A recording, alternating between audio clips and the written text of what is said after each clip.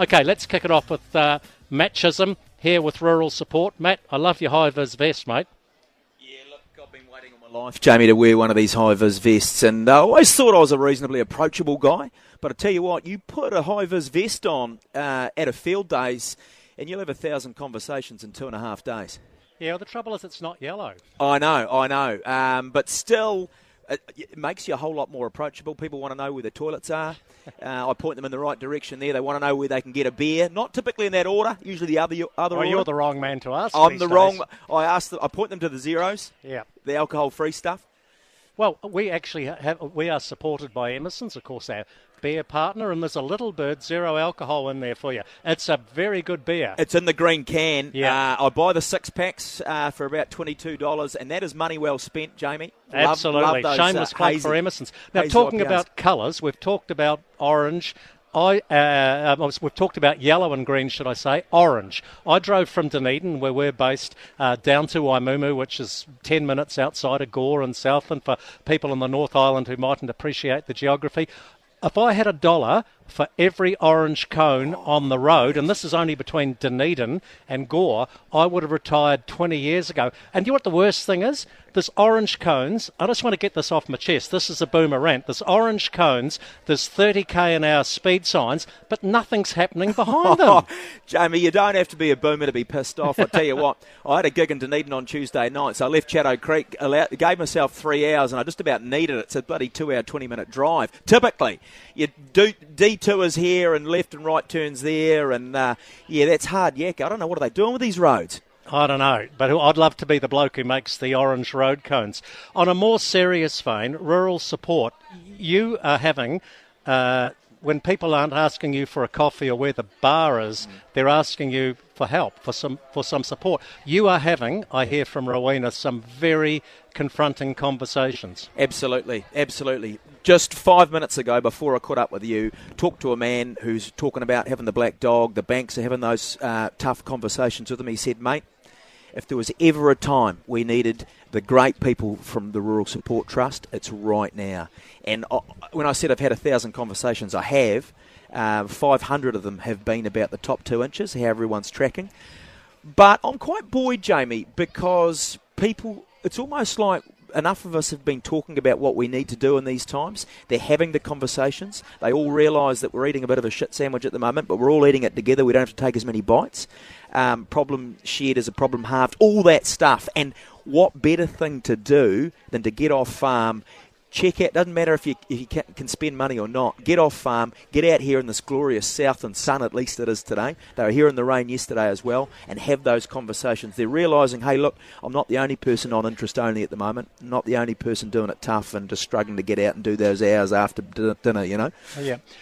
When you are approached by farmers, and you've got a great support team here, including Katrina Thomas, who does a wonderful job. Brilliant job. Yeah, brilliant job here in Southland. I'll get a plug in for my old travel mate there.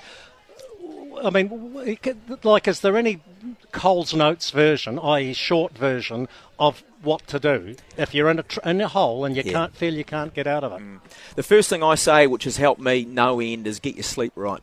And that can be hard when you're in a bit of a hole, but do whatever you can. You're hyperactive as well. That doesn't help. Have you picked up on that, Joe? Oh, no, I've known that for years. But yeah, that's right. And I get a second wind at night. But I find if I'm struggling a bit, if I'm battling a bit mentally, I've got to get in the cot, and I've got to get in the cot, and I've got to get sleeping early, because sleep is the best drug you can possibly have. And then anything else that I can do to get my head out of my head. So it could be touch on a bloody Thursday night in Mackay or Mackay, probably should say, Jamie.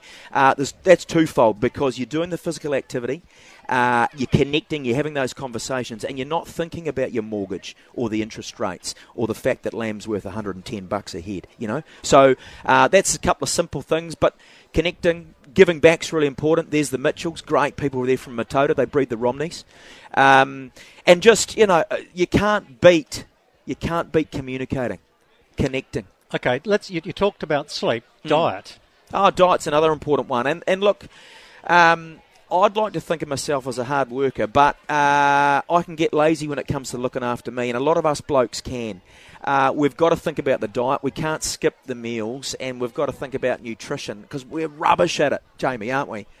Where would we be without good women? And I'm not saying they should be cooking our meals, but learning, that's another thing. It's another thing that's important for us to do. I'm learning how to farm, so I know how tough it is to farm. But maybe I could be learning how to cook. Are you a good cook? Do you cook? No, I boil a really good savaloy. Do you? You're not eat. See, you should be steering away from the savs, probably. Oh, it's an annual treat. If I go down to Riversdale and they have the best savaloys at the Riversdale butchery. But anyhow, look, you were talking about sheep farming. Let's just wrap it by talking about your sheep farming operation. You've got the Southdown stud there. That's right. Chatto Creek. 100%. And the Southdown was the terminal sire of choice when I was a little kid in the 60s growing up. Dad had Southdowns. They all went to the works before Christmas. Are they coming back? Of course they're coming back. Jamie. What they've done is breeders like Blair Robertson and Waikiki and the people there at Clifton Downs. What they've done is they've put an extra couple of ribs in them. So they've stretched them out. They've lengthened the South Downs, and you put them over your hoggets, fly out the gate on the truck early. That's what you want, isn't it? And so I love my Southies. Sold a few rams at a big time sale there in Waikiki at the Robertson sale in Mary Downs. Just before Christmas it was. Average $1,400, Jamie, and I drove away there from West Otago. Never been happier. Matt Chisholm, you're doing a great job with the Rural Support Trust, and you're not only here at Waimumu for the Southern Field Days, you guys are right around the country, and especially in the past 12 months since Gabrielle, you've been working overtime. We tip our hat to you. Well done, mate. Thank you very much. It's a real pleasure to be a part of it. And look, I'm just the front person. There are a whole lot of people doing some really good work behind closed doors. 0800 787 254. This has triggered anything for anybody. 0800 787 254. Am I allowed to do that, Jamie? Yeah, absolutely. Throw it out. We'll throw it out for the rest of the show.